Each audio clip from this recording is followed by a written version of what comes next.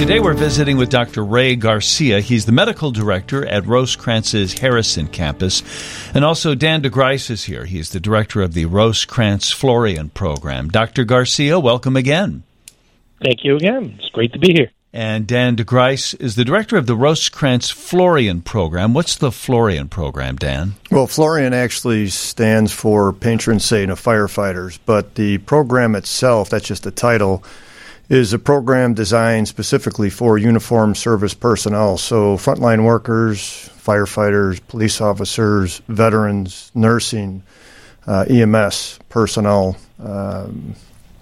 population. You're the director of that, and you were a firefighter yourself, right? Here I was in Chicago. For 30 years, yeah. What did you do as a firefighter?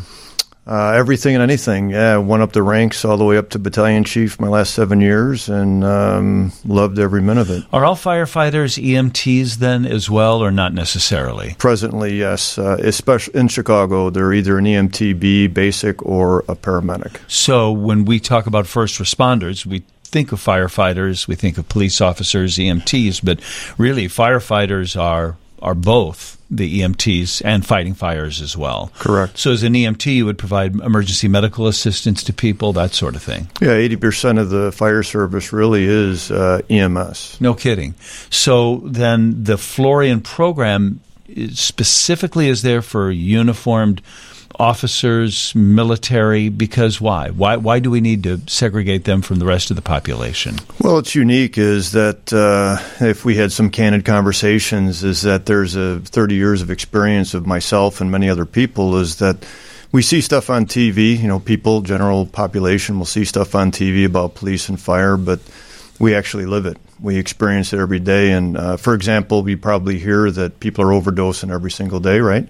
And unfortunately, in 2021 is the first time that over 100,000 people have overdosed, and uniformed service personnel have to respond to that.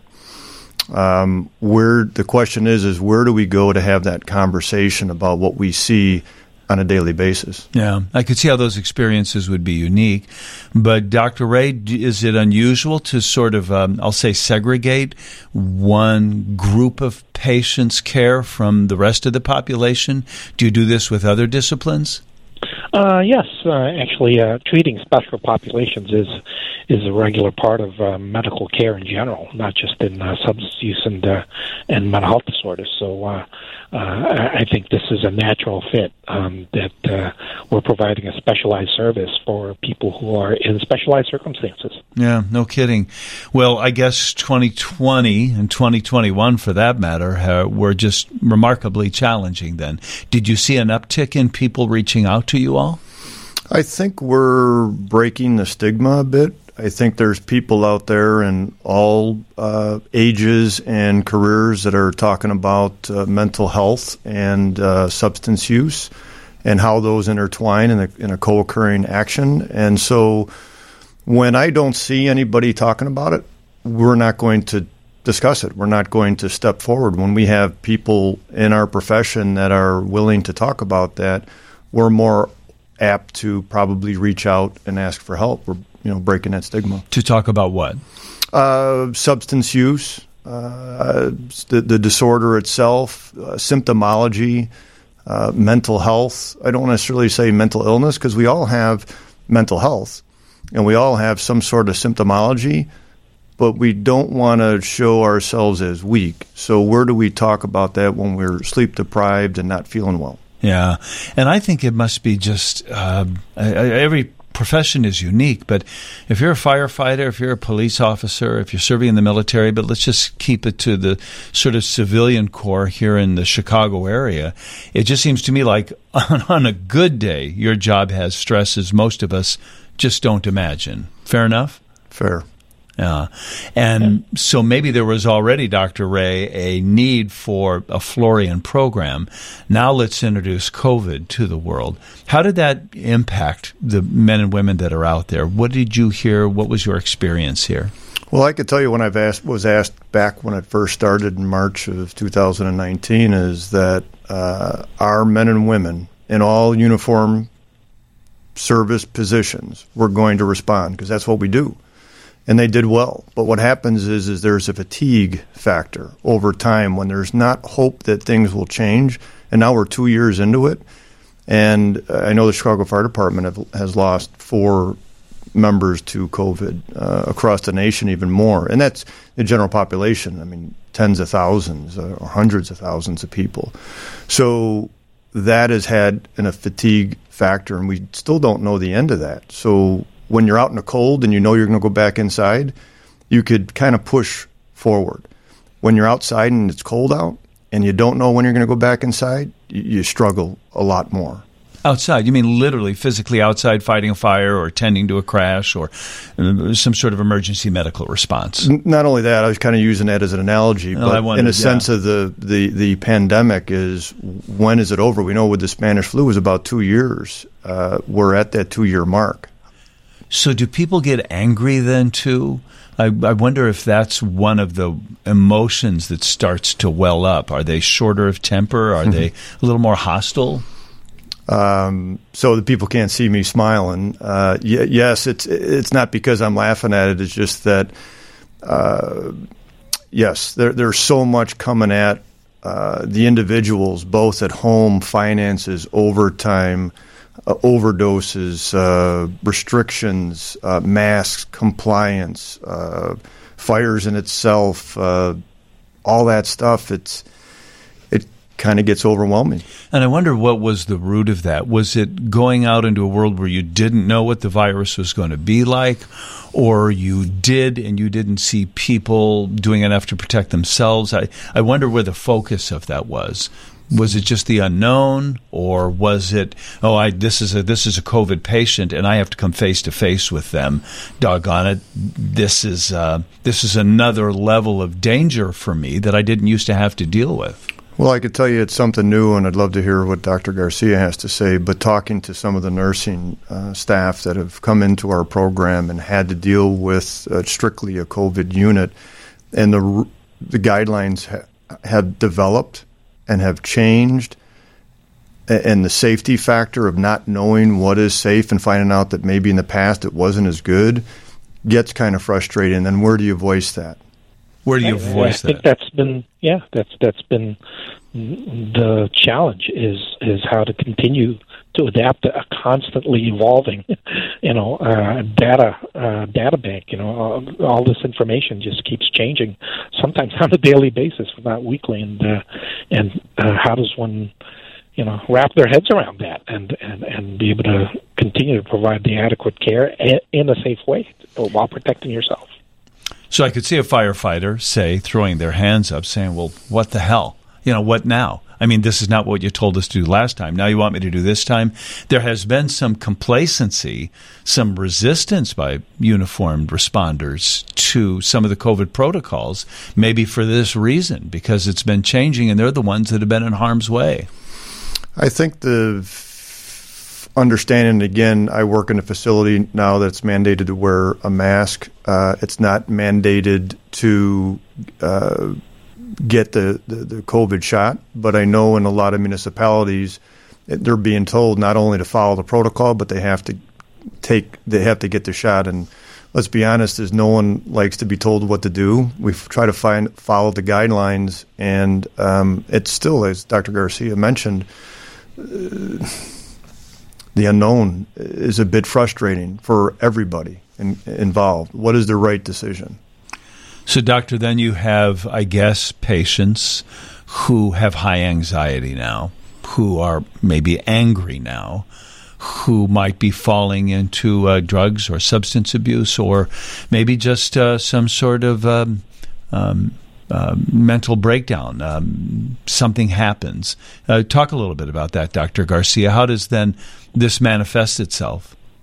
Well, certainly, yes. You mentioned substance use. I think that's a given that there has been an increase in use of alcohol and other, as well as other drugs, but also, it affects relationships.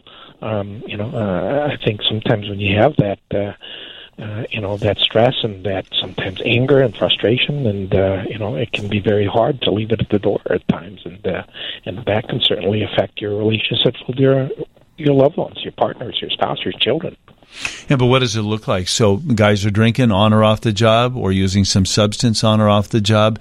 But I'm also interested in gals too. I'm also wondering about the mental health aspect of it. What does that look like? How does that present itself, Doctor? Certainly seeing more cases of anxiety in general. This is a shared trauma experience, I think, for many of us, and so certainly we're seeing more symptoms of PTSD in a population that already is at risk for that, with the repeated traumas that they already see on a typical basis. I mean, the average police officer sees about 188 critical incidents throughout their career. So now we're throwing in this kind of, this trauma, and people having more panic attacks. People are having problems sleeping, and those are the kind of things that, well, how else are you going to try to relieve it quickly? But unfortunately, people are turning to things like alcohol and drugs to try to get relief quickly.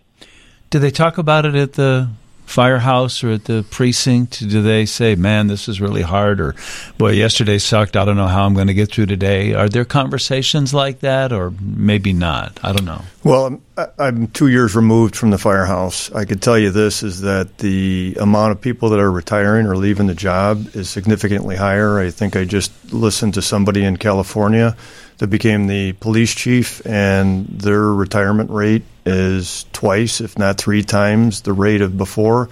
If you look at the FOP, and I get their monthly newsletter, we're seeing people retire with 20 and 21 and 22 years. When my dad was on, you stayed till 32. I stayed on till 29, but we're seeing people retire when they can retire at age 50 with 20 years of service, just because of the added stress. I do want to say that one good thing is, at least one good thing is, through the work of people like Dan, actually, there has been an increasing amount of peer support that's available, in the police and fire services. And so people are actually able to reach out to their peers in sort of a more unofficial capacity, or maybe even more official capacity, through these peer support services, so that they can share their experiences and get some help.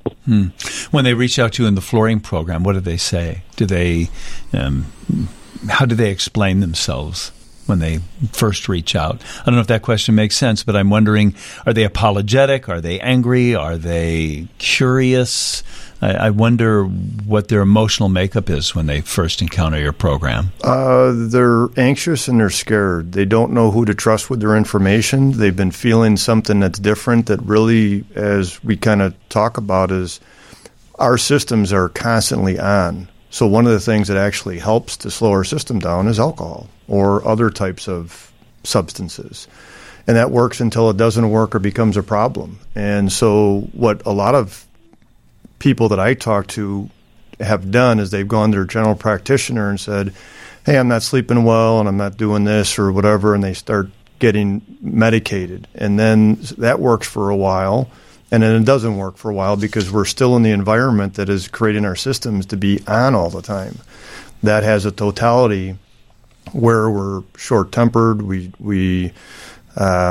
relationships really is the number one issue, not only family-wise, but also work-related.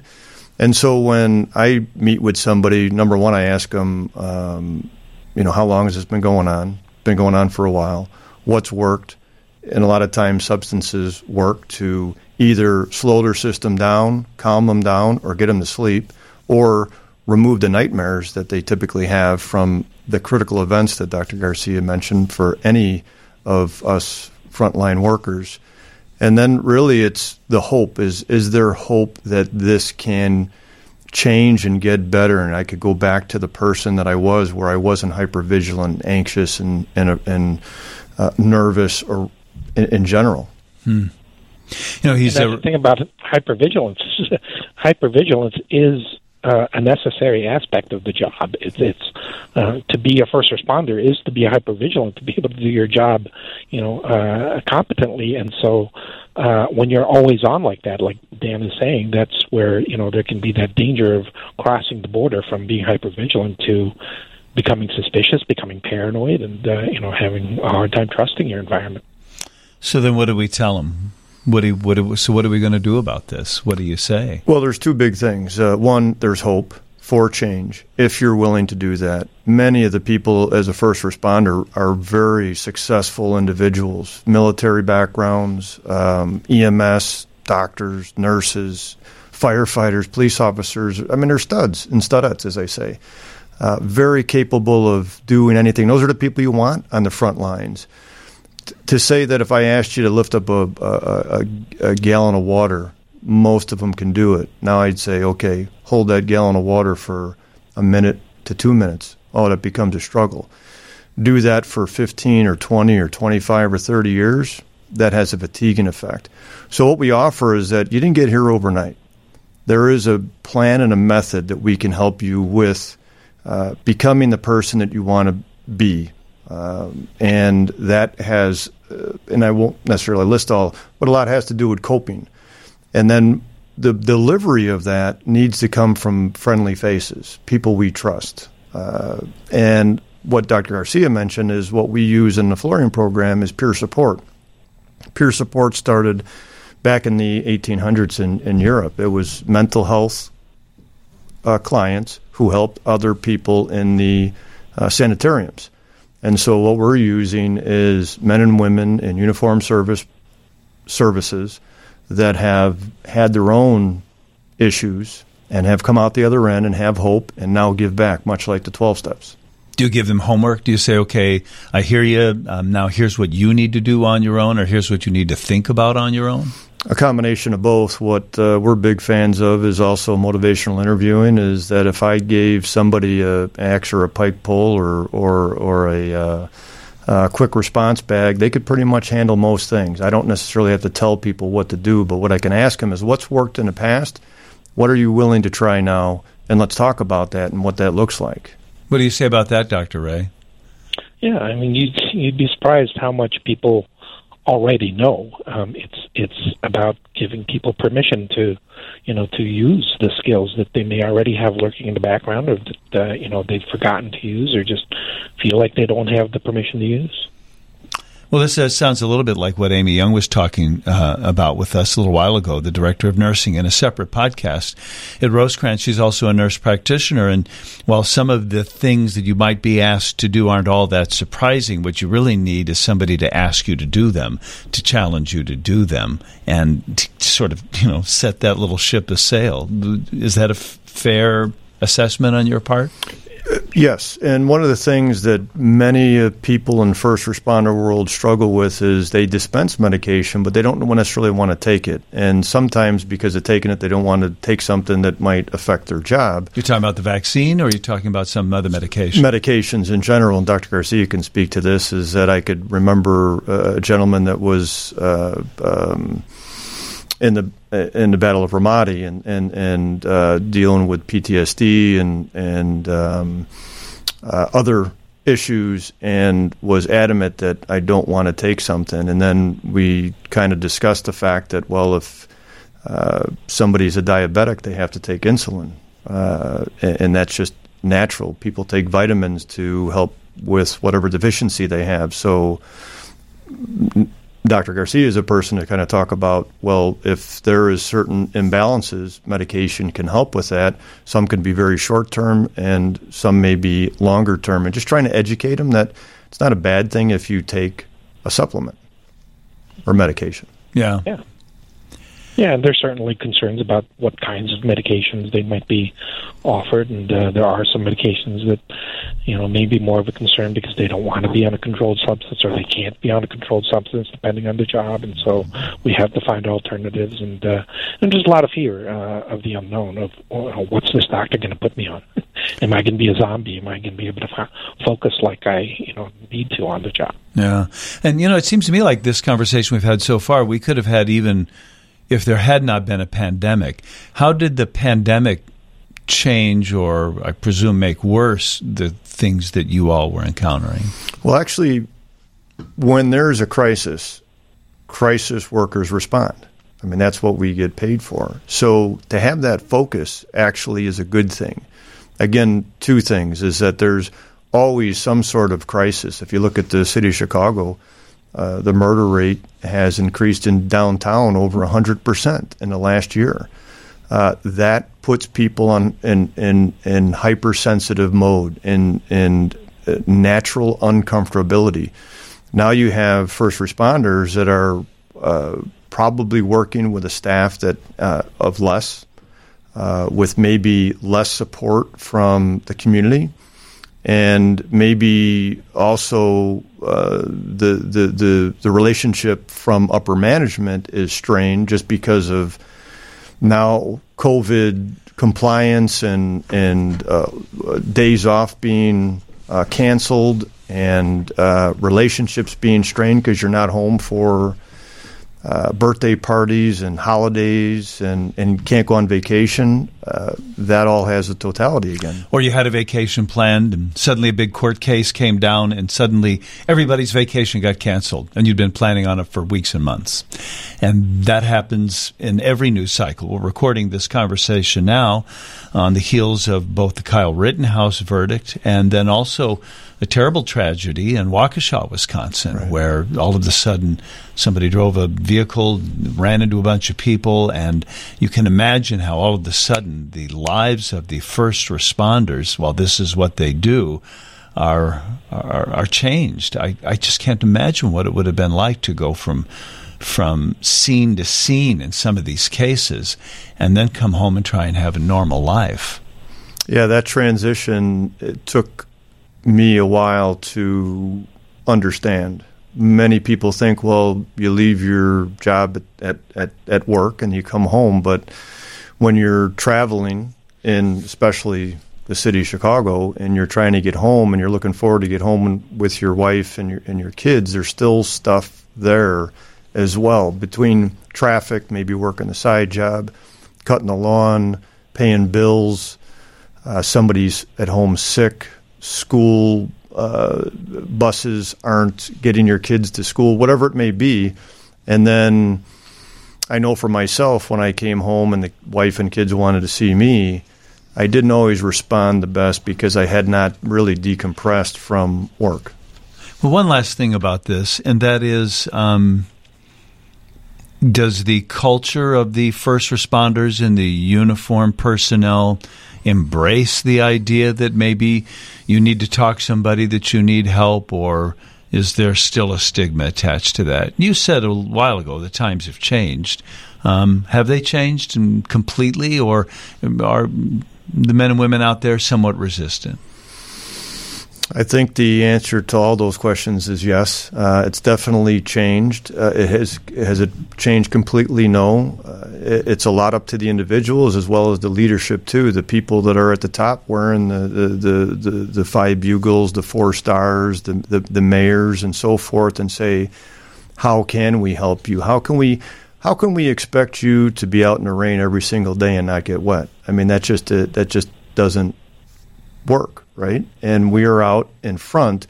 Everybody gets exposed to traumatic incidences. What happens with first responders is we're in a career that daily, as Dr. Garcia said, is an average law enforcement officer sees 188 critical incidences. And those are critical, not incidences in general. I mean, they see thousands of that. We thrive on that. We want to have stuff going on. The reality, and from a fun side of it, is that if we don't have something to do, then we start to eat our own young. Well, you guys are adrenaline junkies, it sounds like. I mean, there must be some great challenge and reward. The job must be very satisfying when you're busy, as it were, and successful.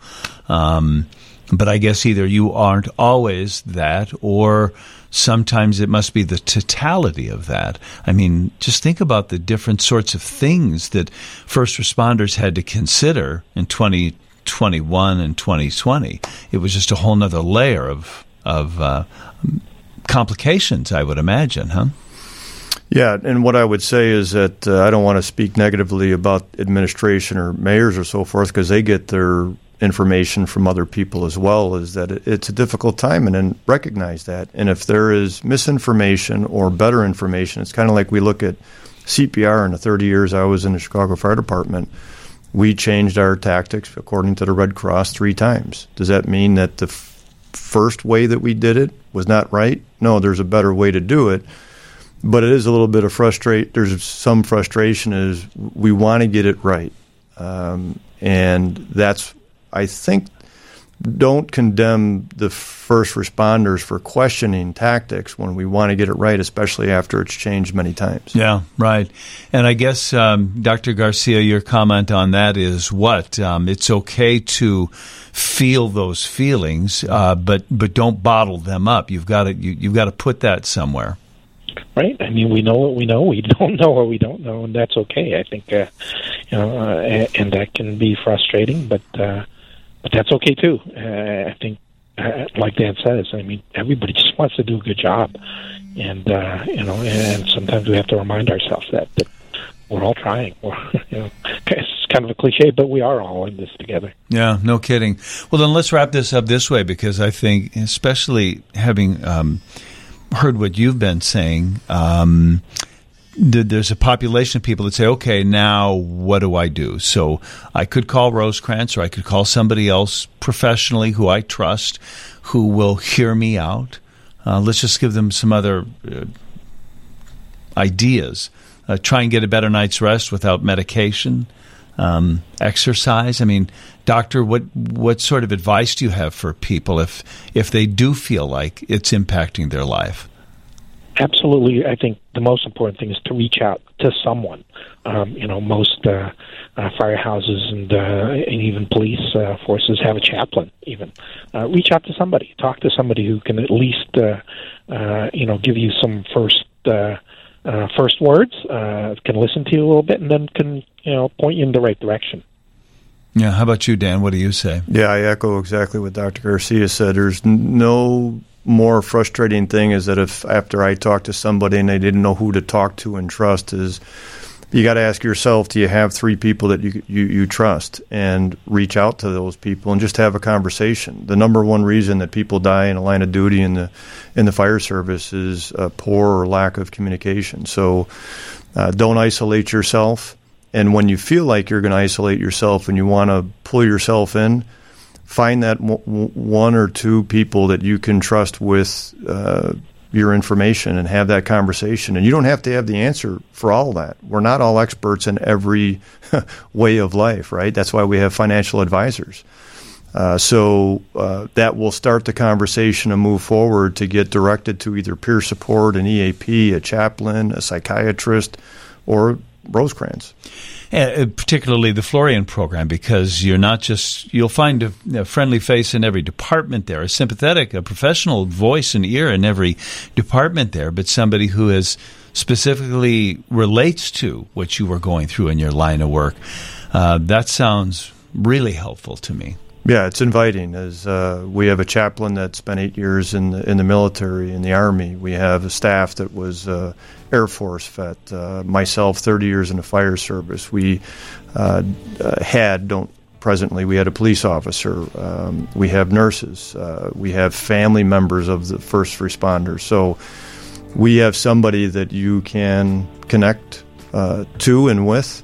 And then we also have peer supporters that come in, and we do virtual stuff. So, but as Dr. Garcia said, is that we don't know what we don't know.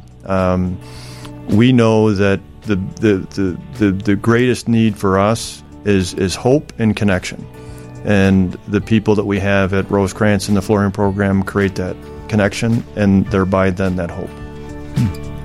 Well, I think we could end it there, Doctor. Anything else you want to add to this conversation? No, I think the message is clear. Reach out and ask for help.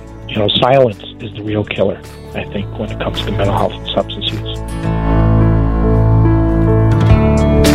This is On Your Radar, Frontline Workers and the Impact of COVID-19, a podcast series produced by WGN Radio and the doctors and clinical staff at Rosecrance. With over 60 locations throughout Chicagoland, northern and central Illinois, Wisconsin, and Iowa, help is just a click or call away. Go to rosecrance.org or call 866-830-8729 for more guidance and information. Rosecrance. Life's waiting.